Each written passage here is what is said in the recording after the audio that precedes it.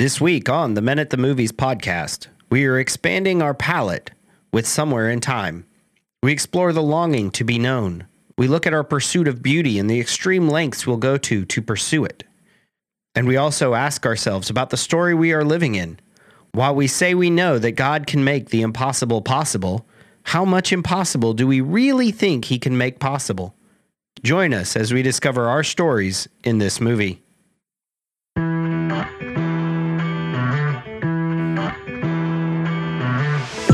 The movies and stories we love are gateways to see ourselves and God in new ways. Every great story borrows its power from a larger story, the story that's written on our hearts and woven into the fabric of our very being.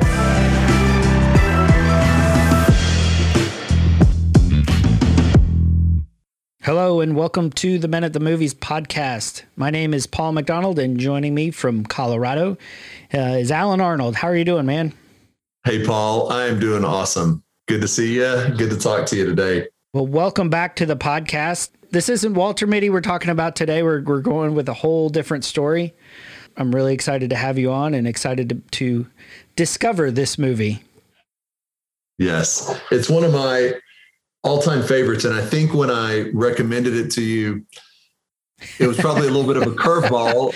Right, because we were planning on doing Ratatouille. And a couple weeks ago, you said, hey, can I pivot to Somewhere in Time? And I said, I've never heard of it, but I'll look it up and we can absolutely do that. So, and I'm sure we're going to do Ratatouille at some point for all of you Ratatouille fans. But why the pivot? Why did you pick this movie? Why do you love this movie? Well, this movie came out in 1980. Mm-hmm. It stars Christopher Reeve, who played Superman in the Superman movies that were kind of iconic in the late 70s and early 80s. Yeah. It's the Superman a lot of people identify with from a certain generation.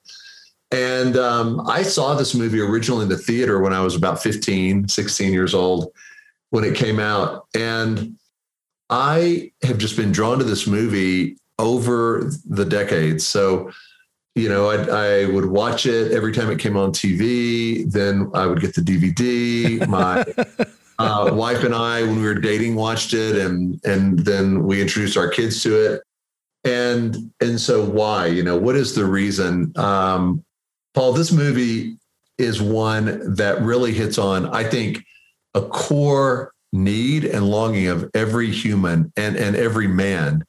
And in the longing I'm talking about is a longing to be fully known and accepted for who we are. We spend so much of our life in chasing success and wealth and promotions. And, when we're younger, we're dating this person and this person and this person.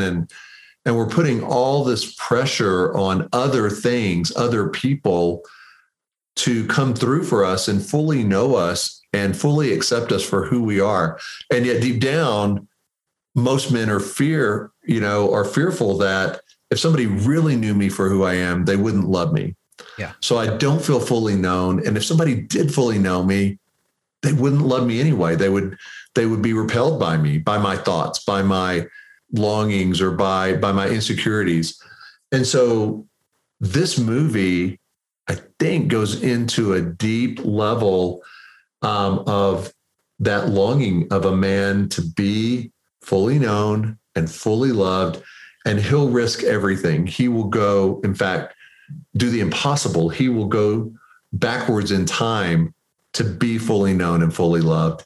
And so at a heart level, this movie, I think, transcends whether it's a romance or whether it's time travel or all these other categories into saying, I would say to a man, this is a movie about being fully known, fully loved, and risking everything for that to happen, for you to step into what feels impossible, for that to happen. And you watch it with those eyes, and I think you find your own story in it as much as the story that's playing out on the screen. It's a unique one for your podcast, I know, and I cry like a baby every time I watch it in multiple parts of it. Now I just hear the soundtrack and I start to cry. But yeah, it's one that I think is going to make for a fascinating conversation today.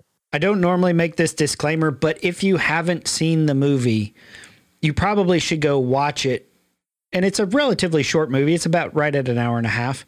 I got it off Amazon Prime because this isn't a movie that you're going to be familiar with. We're going to be talking a lot about some of the deeper layers of it. And so I'm going to recommend that you guys see this movie because it'll help this conversation make a lot more sense. Yeah. Plus there's some really cool twists in it, and it's better for you to experience the twists fresh watching the movie than hearing it dissected and then going into it, I think. Yeah, you had even said, Alan, that you're like, yeah, don't listen to what people say, don't do anything, just watch the movie and then we'll talk about it. Yes. Because you didn't want to ruin the experience for me. Right. And honestly, it's a great movie for guys that are married. Like, watch it with your spouse, you know, or you could watch it with your kids, you know, if they're, I don't know, if they're probably 11, 12 and up.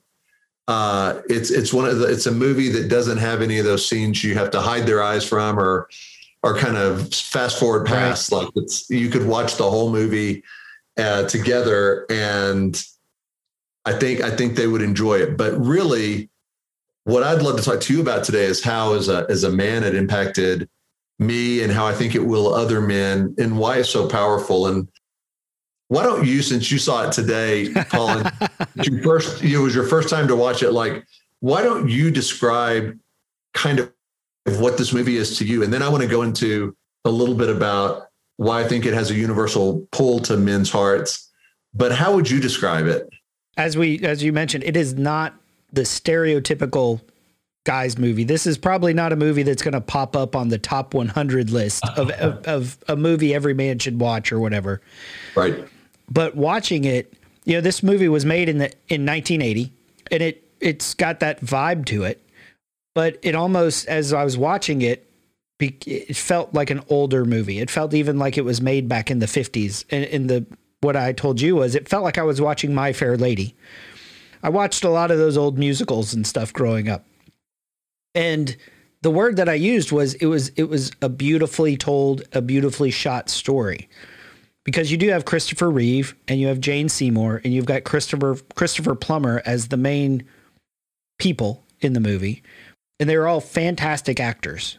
And Jane Seymour is a beautiful woman. And just that quest for beauty, and the story unfolds slowly. And there's some drama. And for me, it was, what's happening? What's going on? How are they going to tie together? And what's happening next? Which for me is a good story. It created this curiosity of, wait, where is this going? You sort of had this feeling in the beginning when the old woman shows up. You're like, okay, that's the woman that he goes back in time with to meet. But how does he know her? Because it reminded me a little bit of Captain America. You know, when he disappears and then he's always stuck on the woman from, you know, the I think it was the 50s. It might have been World War I. I can't remember. But he was always stuck on Peggy, getting back to see Peggy. Right. And that's sort of what happens here, where he goes back in time. And then, you know, just based on the beginning, it's not going to have that happy, put a bow on it ending. But it's one of those that doesn't end with the happy ending you expect, but it doesn't end in the despair of, he's back in 1980 and just has to learn to live with the loss. Yeah, it has a really, I thought, an unexpected twist at the end. Even if you think you know where it's going, I think it will surprise, you know, and I hope if people are still listening at this point, I hope they're listening after they've seen the movie from here on. But to me, you know, it starts off with this guy. He's Christopher Reeve's character, very successful playwright. Mm-hmm. He's being kind of celebrated for a play that had just come out that he had created. And his name is Richard in the film, Richard Collier. And you see him in the theater setting, and it's a party. And then this very disruptive moment, this shadowy, out of the shadows, this older woman comes up to him, as you were just describing, Paul, and says, "Come back to me." and she hands him this pocket watch, and everybody around him, there's just hush. They don't know what to make of it. He doesn't know what to make of it, but you can tell it like very disruptive. It rattles him. Well, and it was interesting because the whole party grew hushed as she approached him. Yes. And so like everybody senses something is going on. And then she says that and kind of puts the watch in his hand and then walks away. And we fast forward 8 years later.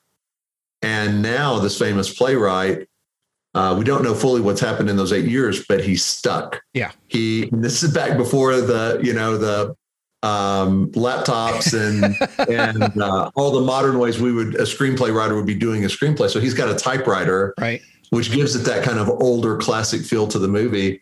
And for those guys who don't know what a typewriter is, Google it, you'll figure out. But it would be like an Apple that had to have paper in it. Your laptop had to have paper in it and it weighed 500 pounds. Yeah. That would kind of be what a typewriter is. There's no spell check. No going back, no spell check, no delete. And so he keeps ripping pages out of his typewriter and throwing them at the wall. Like he's trying to get an idea. He's stuck. He's frozen. His livelihood is writing plays. And he has a convertible. He lives in a really nice high-rise penthouse apartment. So he's stuck and he decides, I've got to get out of here. And so he goes down the elevator, and at about that time, his agent or manager meets him. And basically the conversation is, you got to get this thing done. You've got to turn in, your time is past due for this, and we've got to have it. And so Richard goes off in his convertible just to get away, to find some place to write, to be creative, to think, to get through this stuck point. And while he's driving, he passes the Grand Hotel, which is a real hotel. That's this stunningly beautiful. It's a place that a good friend of mine, Wild at Heart, her and her husband just got married, and they went to spend their honeymoon there. Oh, nice. On this island, and this hotel was there on the island. But the point of it is, he drives by it, and then he reverses the car and goes in on an impulse, seemingly, to check into this hotel. And he is going to try to come up with his idea for the story. And that's where, while he's waiting for dinner that night, and he wanders into this hall of history, and he sees the hotel's history, but it's almost like this person is staring at him, like he starts to feel like as he's looking at other things, and he turns around, and it's a really large painting, or photograph rather, of Elise McKenna, who is an actress who was like a resident at the hotel back in time, like way back in time, because this is happening in 1980. And she was there, I think it was it 1912? Yeah. And so, but it's a stunning picture of her. And so he just gets captured by her beauty and the story. And he's a playwright, and she was an actress in the plays in the hotel. And so that starts that's when the movie picks up traction, because now he's trying to find out everything he can about her. So he starts doing research, and he starts trying to figure out, where was this place? The place happened. And he talks to the old guy who was there, who's kind of a caretaker of the hotel grounds, but his name's Arthur. And he was there at this time. This was all happening as a boy, 6 or 7. And so it really starts the journey of the protagonist into, I think I'm falling in love with this woman. I'm infatuated with what happened then. And I'm not sure he totally connects it back to yet at this point, the woman who had come in at the beginning of the movie, the old woman who said, come back to me. But those pieces are starting to come together. And then that starts his relentless pursuit to go back and actually see her in that time period. And time travel was nothing new in movies. you've got the time machine, you've got Back to the Future even. But the interesting thing as he's digging in, and again, there's no Google, there's no internet, there's no computers. And so he's at the library looking up these old magazines and reading the stories about biographies. And it seems at least days where he's doing that. And then he ends up, he finds where she went, and she died after she delivered the watch. She went home, put on the music, the Rachmaninoff. I remember when I went to college, I didn't know very much about the classical music or anything. So I went to this buddy and I was like, hey, I'm taking a girl out to some symphony or something. And I was like, I think they're playing Rachmaninoff. He was like, what? He's like, no, dude, that's Rachmaninoff. I was like, I don't know. It's okay. I just, grew up in phonics. So that's awesome. But the music again was beautiful because it's somewhat familiar. Like even throughout it, it's like, where have I heard this before? Where have I heard this before? And then when they said it, and he shows up at this place where she had passed, where she had died, spent her last days. And the friend there was like, well, yeah, she read this book over and over. And it was this book by his philosophy teacher who had written a book on time travel, which was basically his theory was if you want it hard enough, you can make it happen. Yeah, you have to go back into a place that is still somewhat timeless from how it was at that time. So like, an old building, get all the modern furniture out of it and all of the sounds of the modern time around it. But he was like Christopher Reeve, the actor, Richard in the movie kept asking this professor, have you done it? Did you do it? Yeah. And he was like, I think so. I think for a minute I did, but it all happened really fast. And here's what I would do if I had to do it again, which this is at this time, like a guy in his 70s or so. And he was like, but I would dress in the time period, I would make sure that I didn't have distracting sounds around me, on and on. And so Richard does that in this hotel where his love, was at that time period. And he, even before he tries to go back, he like goes up into the attic and digs around. And a cool part, Paul, I thought was he finds in the, hotel's history, like up in the cobwebs of the storage area in the attic of this hotel, he finds the guest book and he goes back to the day that he's trying to travel to, and he sees his name in his handwriting, in his signature, and the room number that he stayed in. Yeah. And so now he knows, wow, it did happen. I was there at this time. This is my signature in 1912. Yeah. And so it had to happen. Now I've got to figure out and just get there. So I thought that was a milestone moment for him as a character. The biggest thing, I think, when we're facing challenges, or you've got this guy and it's 1980. He's saying time travel is possible for me to go back and meet this woman that I am infatuated with, meet this dream of his. And there's a point where you have to believe that it can actually happen. Mm-hmm. Because before that, he had tried really hard. He had been, set up all this stuff, and tried really hard was what you take away from it. Like I wrote in our email, he sweats a lot in this movie. I loved when you said that. Yeah. And he's just, because he's trying so hard, he's so desperate to meet this woman as he's preparing. And, as guys will do, they'll sort of prep what they're going to say. And he says, hello, Miss McKenna, you don't know me, but you're going to. The purpose was not this conquest, this sexual conquest of achieving, yes, I won her body, basically. But right. It was, and he even says that when he meets her, I know everything about you because he had done so much research. And he wanted her to know him as much, as deeply, as intimately as he knew her. Yes, because you get the feeling in the modern world, I mean, he was single, he lived by himself, he was successful, he had all the trappings of success, but he didn't seem to have any relationship. Right. The movie never addresses any past relationship. He never addresses that. And so, yeah, that longing to be known in a really deep way, a soulmate kind of way.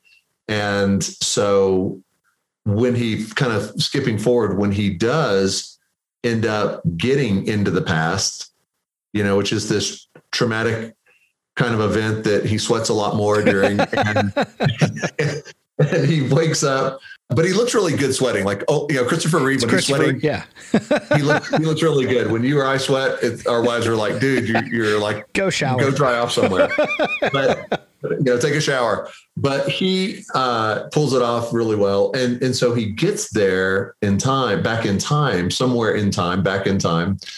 And when he finally finds, then he can't find her though. So it's not as easy as, like, he's there now, but everywhere he goes to find her, nobody knows where she is. Nobody wants to talk to him. No, you know, and he finally is told she's out by the lake, by the water. And so he goes out there and the music swells. And it's this really cool moment where, as he approaches her, she looks at him and she says, "Is it you?" And you're like, whoa, what? Like, you know, he knew who she was, but how does she already associate him with somebody pivotal in her life? And the movie, I think it explains it away in one sense, where later she says, well, my manager told me that there would be a man that comes into my life that was going to be dangerous, and I need to look out for him. But it wasn't said in that context of fear. It was said in a context of intrigue, I think, from her. And so it leaves you as a viewer wondering, maybe she had an inkling or knew a little more of somebody coming that she'd been waiting for. Right. This sense of, are you the one I've been looking for? Right. Right. And so that starts, you know, their intrigue, the romance, the questions.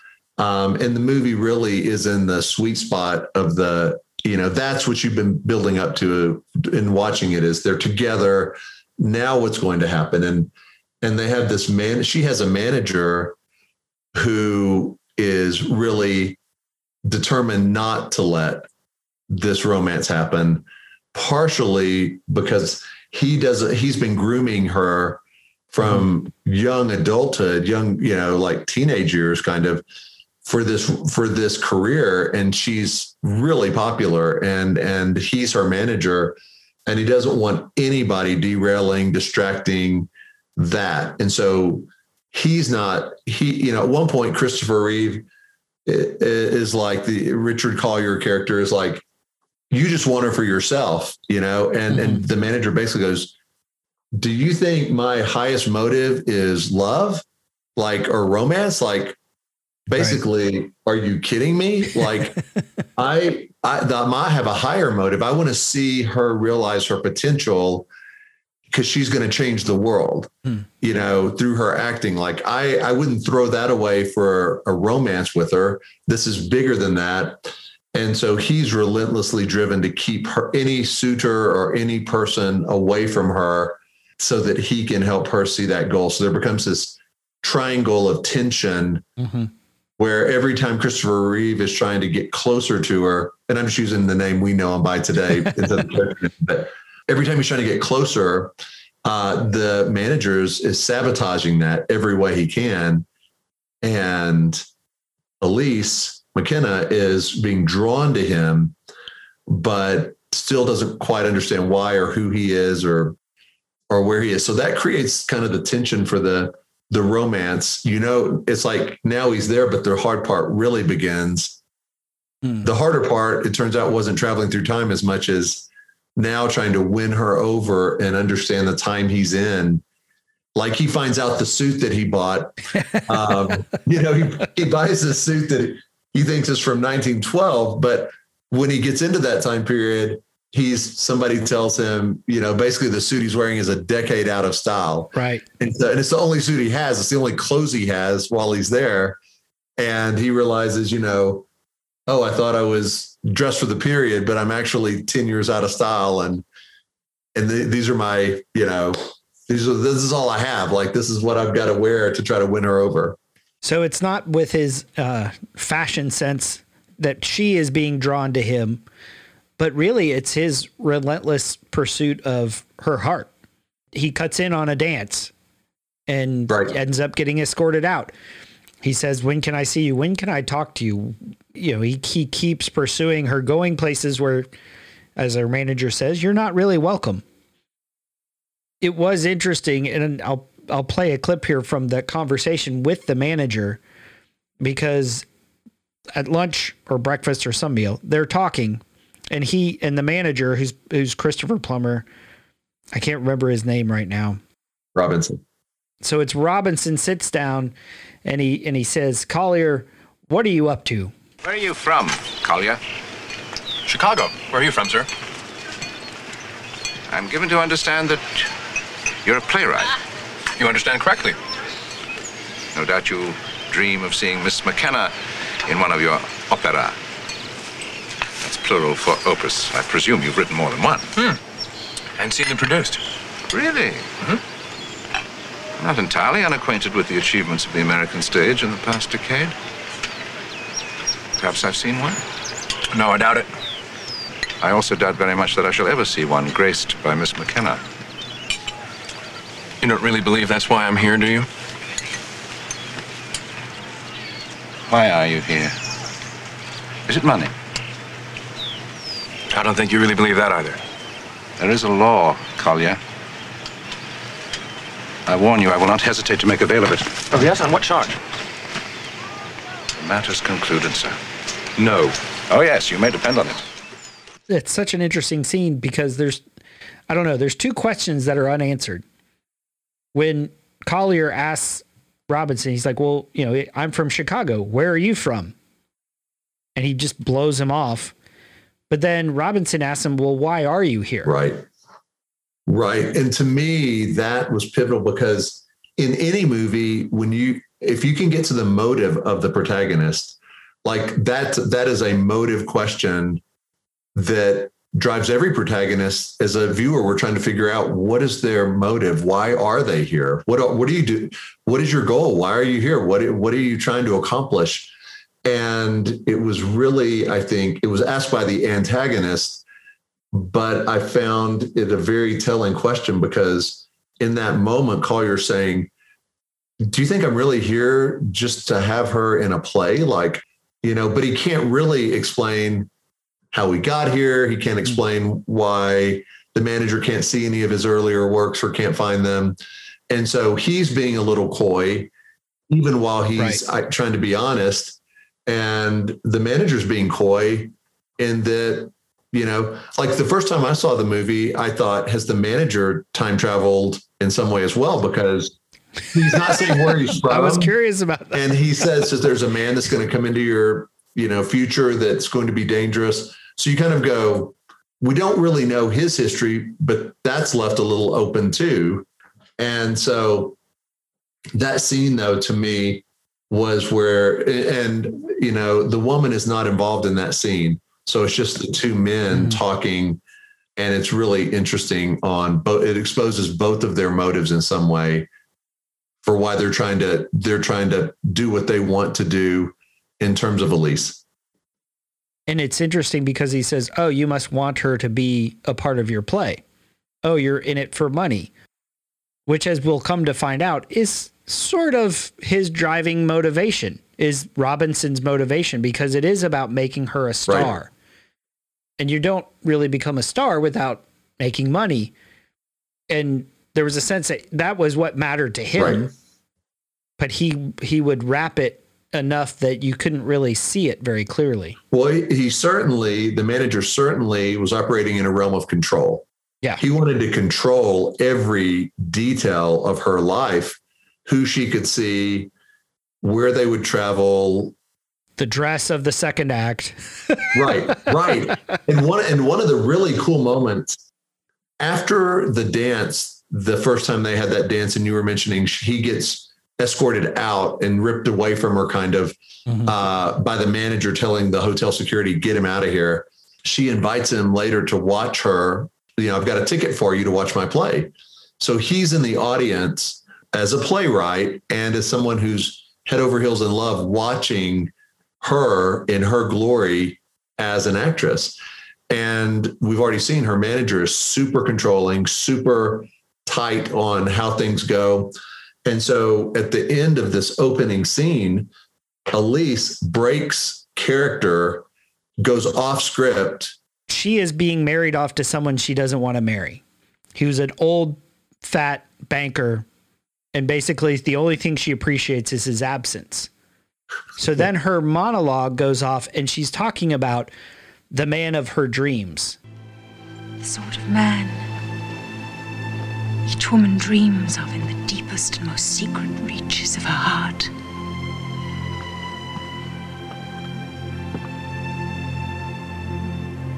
I can almost see him now before me.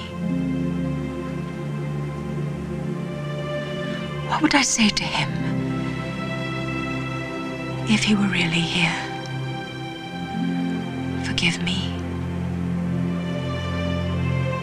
I've never known this feeling. I've lived without it all my life.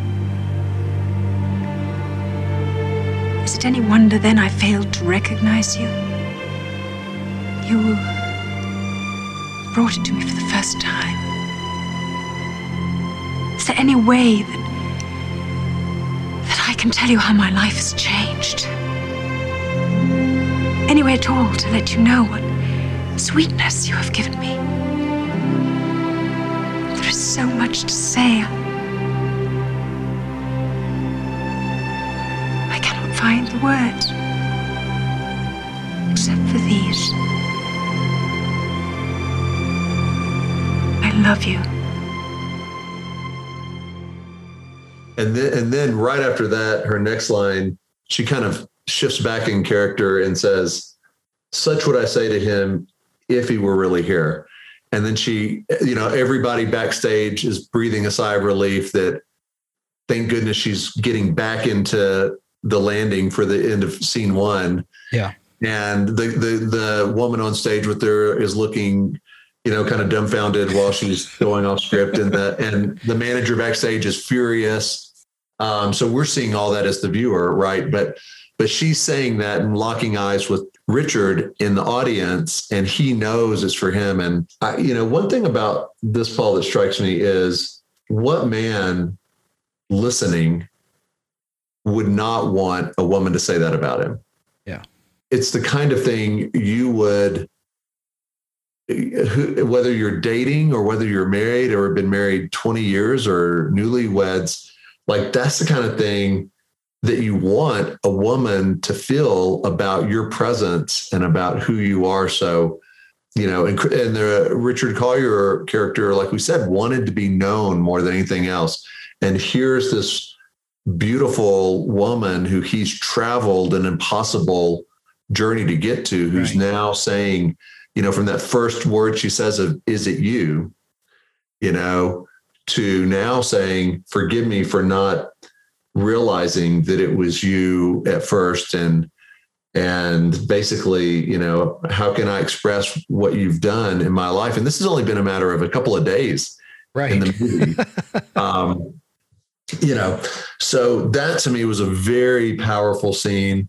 And then one of the coolest parts after that, so the play ends and he's trying to get to her and he can't get to her. And when he finally finds her, she's posing for a portrait and looks distracted and not into it at all. And they're trying to get her to smile. And she, back then it's not like the iPhone that you take 7,000 photos in 1 second. Like this is like, the big flash bulb, and they're trying to get her ready and she's not into it. And then he turns the corner and they lock eyes and she smiles and they take the picture. And that's the photo he sees in the hall of her. So it's like the very image of her that draws him to her when it was taken was her looking at him. Right. And so it's this really cool moment. But again, like it's intensifying. He feels known. They are drawn to each other. And it's this man experiencing being known in beauty and adventure all in the context of this surreal happening, right? Yeah. The whole concept of this, like the philosophy professor says, you hypnotize yourself to go back in time. And he's like, okay, I'll do it. And he does. And it actually happens. And I think there's a lot of times where God asks us to do some crazy stuff. Right. You just see it throughout the Bible. Noah, build an ark. It's going to rain.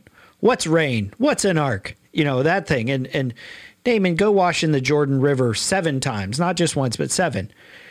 And Abraham, pick up everything and leave. Mary and Martha, roll the stone away. And those are crazy things. And we get asked to do crazy. And in this scenario, Richard is asked to do a crazy thing. You don't see him explaining it to anybody. Yeah, I'm going to try to go back in time to meet this girl in a picture that I read about who's captured my heart and my imagination. But he's like in the parable, like the man who finds a field of great value, and he'll sell everything to get it and to own it and to have it. And so, I mean, you sense that with the Richard Collier character is, this is my one thing, my one goal above anything else. It is, I'll get rid of anything. I'll sell anything. My whole life in the current time of 1980 gone. People can wonder where I am, but I'm going back if I can I'm not going to let even time get in the way. I'm not even going to let the way time flows get in the way. I'm that relentless. And I think as men, we have to ask ourselves, like, where are we that relentless? Where do we have that much passion that we even say, God, with you, the impossible is possible. And we hear that verse so many times, that thought so many times. It's like, yeah, God makes the impossible possible. Well, how much impossible do you think he can make possible? Do you think he can change things in the time stream? Do you think that he can still part the Red Sea, the waters? Do you think he can walk on water? Do you think he can tell a storm to stop? Do you think that, on the cross, somehow what Jesus does transcends past, present, future? Like the sacrifice is for people that lived all the way before, all the way after. Somehow Jesus, we read in John 1:1, was the Word, and the Word, through him and in him, all things were made. So Jesus didn't start his life as a baby in Bethlehem. Like Jesus was the eternal triune, Father, Son, Spirit. And so we read in John 1:1, creation happens in and through Jesus, and by him all things are held together. If you're following Jesus, you're not just following him in an ordinary life, right? Like you're following the one who can change rules of nature, of physics, of the universe. He created those rules and he can change them and act outside of them. And so to me, this movie, yes, it's a fantasy, yes, it's a story, but how much do we believe and how much will we risk and pursue the impossible with God in our own story? Well, and the other part that we talked about a little bit that you hinted at was this whole idea of Jesus stepping out of time, being above time, and stepping into our existence. And there's a lot of ways. There's a lot of people out there who actually say Jesus is a scary man. Jesus is not someone to listen to, or God is not someone to listen to, or he's judge, jury, and executioner. He knows everything you've ever done, and that's a terrifying thing for some of us. But what he does, and he's frequently referred to as the groom, the bridegroom, yes, who comes to redeem his bride. And I saw that, especially in that speech where she's like, I didn't know what I was looking at. I didn't know the sweetness of it. I didn't know how it would change my life, because when that when that interaction, when that relationship with Jesus happens and you feel both truly known and you begin to know Jesus, that's what happens to you. You have that transformational moment where you're like, I never knew life could be like this. Yes. Again, looking at the story as we're at the part we're in now, he's a playwright. Richard Collier's a famed playwright, but in a sense, he decides, I want to live a better story than I'm writing. Yep. We don't know what his plays were about, but they were very famous in the movie. And he was famous. And so he goes from writing really incredible stories to living an even more fantastical story. And so, for the guys listening, I'm going to refer to that as story one, story two. Story one, the story you can somewhat control, the story that plays by the rules of this world, the story that you can kind of make happen on your own through your own strength, through your own wisdom, or through your own make it happen productivity. Story two, the story that's only possible with God. And so we get to choose, like Richard Collier, what story do we want to live in? And an example, Paul, that I wanted to share with you that you haven't heard this yet, but my voice went out. I'm a speaker. I do a lot of events and gatherings, and I overused my voice, fried my vocal cords back in February. Mm-hmm. So we're talking now. I don't know when this will air, but it's early July when we're talking. This happened in February. And so February until June, my voice was hoarse. It sounded about 40% strength, and I couldn't talk any deeper, any stronger. And I saw a throat specialist, and he said, yeah, Alan, you've got a nodule on your vocal cords. And so let's set a surgery to cut that nodule out. This happens with a lot of speakers, songwriters, singers, performers, pastors. And once we get rid of it, your voice will come back because your vocal cords can close. But until then, that nodule keeps them from closing, and it's impossible to get your voice back until we do surgery. So we set surgery for June 9th. And you can imagine I'm ready for it because, I speak on podcasts, I speak at events. Everybody needs their voice, but I use my voice daily like an instrument for what I do. So it's June 5th, 6th, coming up on June 9th. And I'm praying, and I sense God say, Alan, which story do you want? I'm going to offer you two stories. Story one, story two. Story one, go to the doctor. He's a trained specialist in throat surgery. Let him remove the vocal nodule and see what happens. That's story one. I heal people through doctors. It didn't feel like God was saying, don't do it. It was like, do you want that? Or do you want story two? And I said, well, what's story two? And he said, story two. Like, let's make a deal or something. Right. It felt like a fork in the road. Like there are these two paths. And story two, all I'm telling you is you can walk into this with me in mystery and in faith. And there was no guarantee about my voice in either one. Like in neither did I sense God saying, and your voice will be back full strength. I just sensed him saying, which story do you want? Which story stirs your heart the most? And I started thinking about that, Paul. I was like, I want story two. Because if I were watching a Netflix, reality show, I would want to watch the person that chose story two, not story one. If I go to the doctor and he does the procedure and I don't talk for a week and then my voice is back, that's awesome. And it's my heart kind of flatlined with that.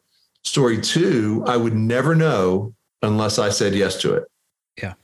I just wouldn't know whatever God was up to. And so I chose story two. And just to interject, you made a comment that really stuck with me as we were exchanging emails during this. You said, which story fills me with peace and passion? Yes. I love that. Right. But which one would fill me with peace and passion? And it was a no-brainer. And the thing is, I didn't go into it with this expectation from God of, okay, if I cancel this surgery, which takes like 6 weeks to schedule. So, if I cancel this and it takes, my voice doesn't get better, then I'm at least into the fall with this vocal issue. And I had a conference I was leading a week and a half after the surgery. And there was risk involved, but I sensed God's invitation to go with where my heart felt the most passion. And I went with story 2. And the doctor said, "Hey, Alan, that's fine.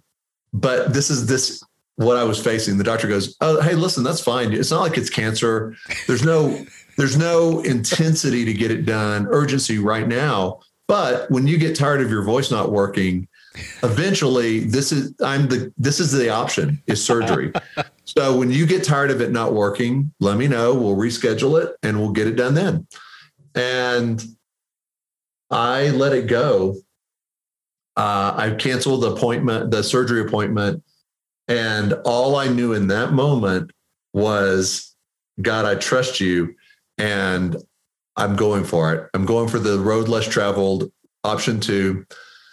And within 3 to 4 days, my voice is full strength. I didn't change anything. They on the front end, they said, "Hey, if you really want it back, it's not going to heal it, but don't drink coffee. Don't drink salsa. Don't do hot stuff, spicy stuff. Don't do alcohol. Don't do caffeine. That'll just make it worse." And those are 3 of my favorite food groups: caffeine, alcohol, and salsa. So I didn't stop doing any of those things. And it really is miraculous. Like, my vocal cords, I don't know what's going on inside. Before the surgery, I had a scope and I could see on the camera the nodule. And I saw it twice in 2 appointments. My wife has asked me, "Do you want to go back and see if it's gone?" And I'm like, "No, not really." Whether God took away the nodule or whether he's supernaturally working around it, I'm great either way. And if he had not given my voice back, I still would have been glad I chose story 2. And some friends were like, "But Alan, God can heal through doctors." I'm like, that's not my issue. I don't have a trouble believing that. I'm not wrestling with that. I'm not moving against something. I'm moving towards something. God has said there's this path you'll only get to see if you choose story 2. And I wanted to choose story 2. And I didn't go into it with the pressure on God from me that if you don't come through, I'm disappointed or I'm angry or I lose faith. The only guarantee was God said, I'll be with you. I'll be with you in either story, but story 2 is going to blow your mind. And I went with that story. And now it's a really good story to tell people, in that it is miraculous. Like, according to the doctor, this can't happen and it won't happen. It's really cool. It's amazing. And I say that because, like Richard Collier in the story, basically what I was choosing was, by worldly terms, the impossible. Like, I'm choosing a path where I need my voice. I'm going to be doing a lot of speaking. In a week and a half, I'm leading a conference or a gathering. And the more sure way things would work would be to have the surgery and just be done. But yet God had a bigger story. And all of us have a story, whether our vocal cords have a nodule. Most don't have that, but we're all trying to find our voice. And we're all trying to find our gifting, our place in the world, what we can speak life into. And I just insert my story here to take the movie's story and make it a little more relevant to everybody, at least the way it was for me, which was, where am I going to step into the impossible with God? For me, it was my voice recently. A high stakes, by the doctor's terms, impossible choice, which was, don't do surgery and just expect it to get better. And so I think what I see in Richard in the movie is a man who says, I'll go the distance, I'll step fully, I'll risk, I'll go into it. And in the movie, there's no mention of God. There's no reference of spiritual longings or faith. So that layer I'm reading into the movie, right? Like we do in a lot of movies, we see with eyes maybe the writer and director and actor didn't even have when they were filming it. But to me, it's a great example and a great question we can ask ourselves and others of, where are you looking to God for the impossible to be made possible in your life? And will you look foolish to the world in order to walk that on water with God? Will you risk whatever if you know God's inviting you into it, even though it seems like the equivalent of going back in time, to find this woman, or of trusting your voice to just get better after 4 months of it staying in really not good shape and not changing at all. It just gets stuck in about 40%. And literally within 2 to 3 days of declining the surgery, it's 100% back, and has stayed back. I did that teaching, that conference was 4 to 5 hours of teaching every day. And that's pretty brutal on even healthy vocal cords. And I'm just days out of not doing surgery and my voice returning. And I'm like, what if somehow it's back, but I blow it again? I blow it out again from overuse. And I just sense, God smiling like, Alan, I've given it back to you. Enjoy it, use it. It's here. Now use it for the kingdom. And so we can get back to the movie, but I just had to share a recent example of something in my life that felt, for all intents, as miraculous as traveling back in time. That's awesome. Like you mentioned, I knew you hadn't done the surgery, but I didn't know the outcome and the response. And the interesting thing, as you were talking, as the movie, as we kind of get to the closure of the movie, Richard thinks Elise has left, and then they find each other, and then they consummate their relationship as they do in these sorts of things. And they're sitting there the next morning, and it's like 5 o'clock in the morning, and they're talking, and she's wanting to get rid of his outdated suit, and he's going around, but it's got all these great pockets with coins, and he pulls out a coin, and it's got the 1979 date on it. And it pulls him back because his mind remembers that he's not supposed to be there. And he wakes up sweating, sweating in 1980. And he's lost, and he's despondent, and he can't get back no matter how much he sweats or how hard he tries. Because I think even when we go back in time, even when we believe God, there are times that, like you mentioned, there's no guarantee of what the outcome will be. I told my brother, the bad thing about risk is the outcome isn't assured. Right. And for him, he gets back, and he really loses the will to live, and he ends up dying. Right. But the story's not over. And I think that's where we tend to get stuck. And I mentioned earlier, it's not the traditional happy ending, but it's not the Manchester by the Sea where it's super depressing either, because he goes back and he loses his dream, but then he gets it back at the end. Yes. Right. Because win or lose, voice back or no voice back, time travel or no time travel, God's still in it. Yes. And I think what we have to know, and again, like it's a movie, it's, it's imperfect as any movie is to really paint the true journey I think we're on with God. But in that movie, we see a man who was willing to risk it all, and there was a cost. By the very end of the movie, he has everything he hoped for, by the very end, the last scene.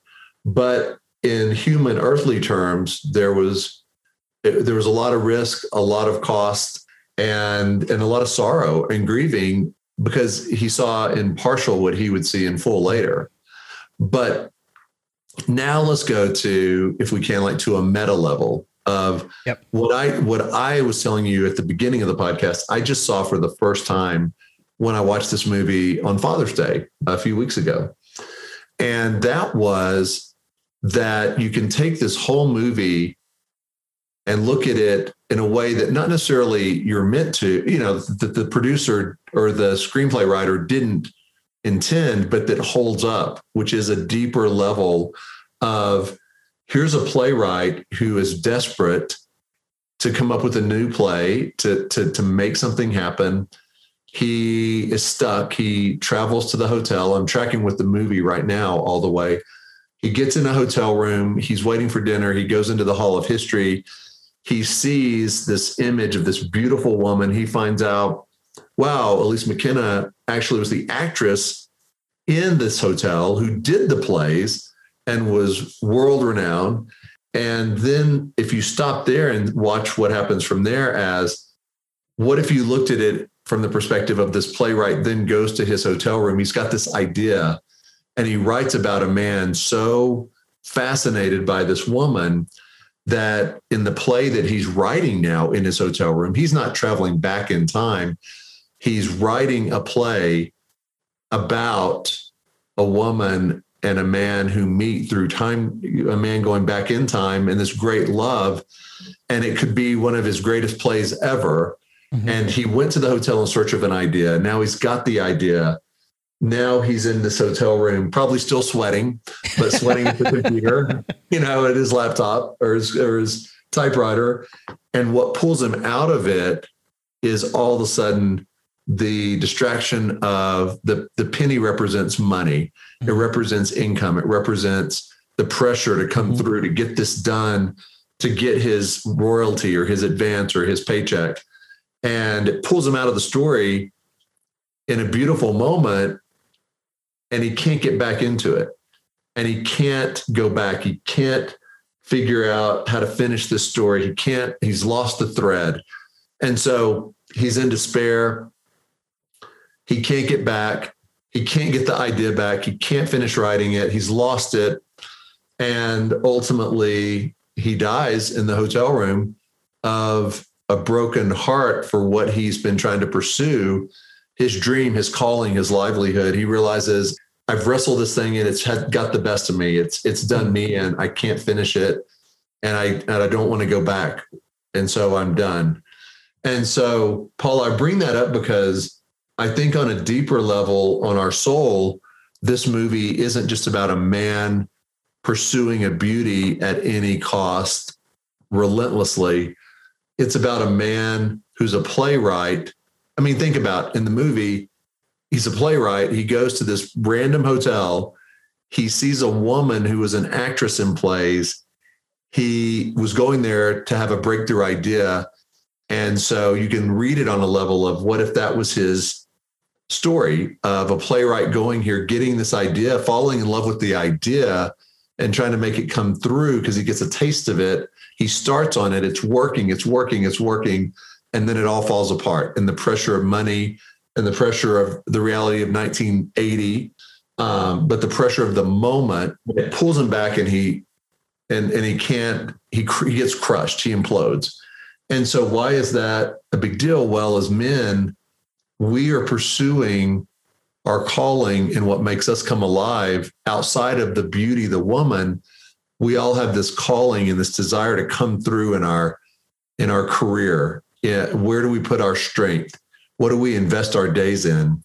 And so I think the movie on a meta level works at that level that says to men, what's it like when you get stuck and you finally have breakthrough and then those dreams crash in on you. And in that sense, it's a tragedy tale in that sense, because he gets a taste of it. He's been famous. He's stuck. He thinks he's coming out of it. The plane's rising. And then at some point it crashes and implodes through the pressure. And so I think the movie works on both levels. And the second level may be one I'm reading into it that nobody else who created it did. But nonetheless, I think it's a tale that works on dual levels of how do we pursue the miraculous in our search for beauty, and what do we risk for love and to be known at a heart level, and from a calling level, what will we do to try to hold on to our passion and our reason for existence, and what happens when that doesn't come together like we wanted in the end.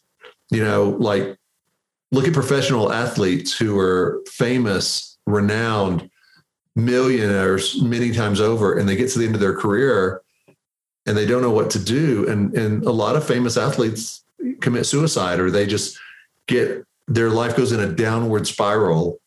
because they've tasted it and they can't continue it.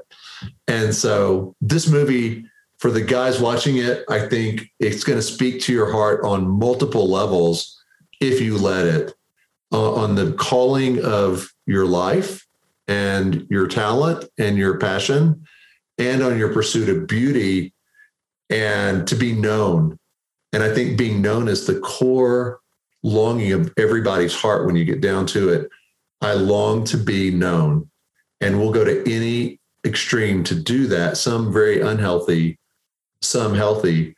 And so I think those two things cause this movie to have a powerful impact when people see it with those eyes. So, Alan, thanks again for being on here. And I don't want to say taking us on this giving us a different flavor this time, because I think we need to have an expanded palette when it comes to the movies we watch. They can't all be, the Rambos and the Saving Private Ryans or Top Gun. As fun as those are, right.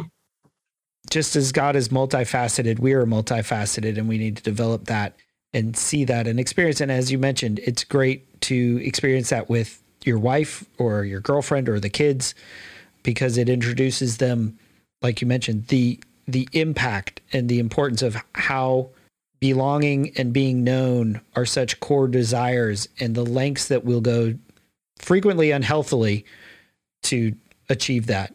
As you're saying that, what's resonating with me is, as men, we can stereotype ourselves in ways. Sometimes we think the world is, and it is. Sometimes we think, we get stereotyped in movies and the dad tends to be the dumb doofus dad in most Hollywood movies. and I've talked with some producers with major film companies in different settings, creative settings, and they've said, no, Alan, you're right. Not that you're right in just seeing it, but you're even more right that it's purposeful, more right than you may know, because we've discovered the female is the voice in the house that sets what the TV shows are that children watch. And so we're not going to ever put down the woman or make her look like the butt of the joke or kind of the immature one. But many women have been through divorces. They're mad at their ex, husband. They feel like the husband tries to set all the rules and they want authority as well. And so anytime in a movie that we can make one parent the bumbling idiot or the one who doesn't get it, we're going to make that the man. And in a lot of Disney movies, the dad dies before the first act is over, like in the animated movies I'm talking about. Like you think about the animated movies where there is no father figure, period. Or you think of like Good Luck Charlie, which was this Disney show for a long time, the sitcom, and the dad was like the immature, bumbling. He was afraid of his wife. He was like more one of the kids. Everybody Loves Raymond was one of the ones I think of as with the bumbling husband. Yes. And so we have to be sure. I mean, the world and Hollywood can stereotype us as men, but we have to make sure we're not stereotyping ourselves with this weird macho sense of, oh, I only watch guy movies. I like explosions and I like, guns, and I really want great. All those things are fine. I'm not dissing those movies, but I'm saying also, like you said, expand your palette. Watch a movie that tries to get into the deeper levels of your heart of being known and wooed and what's a passion that will cause you to risk everything in an emotive way, not just in a, charge the battlefield way. I mean, that we need men to charge the battlefield, but, charging the battlefield, you have to be brave for a couple of minutes in that moment, but trying to be known, you have to be brave your entire life. And so both are needed, but these are the kind of movies that we talked about today that I think does cause you to maybe go, wow, this wasn't in my queue to watch, but now that I have watched it or will watch it, how will that change me as a man in a really good heart level way?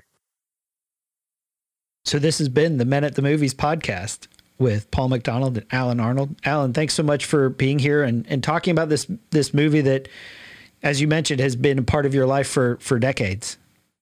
Thanks, Paul. Another really great conversation. And I hope we find time for Ratatouille in the future. Oh, I'm sure we will. I hope you join us next time here on the Men at the Movies podcast. Something inside has been awakened. I can no longer be who I was before. But if I am no longer who I was, who am I to be?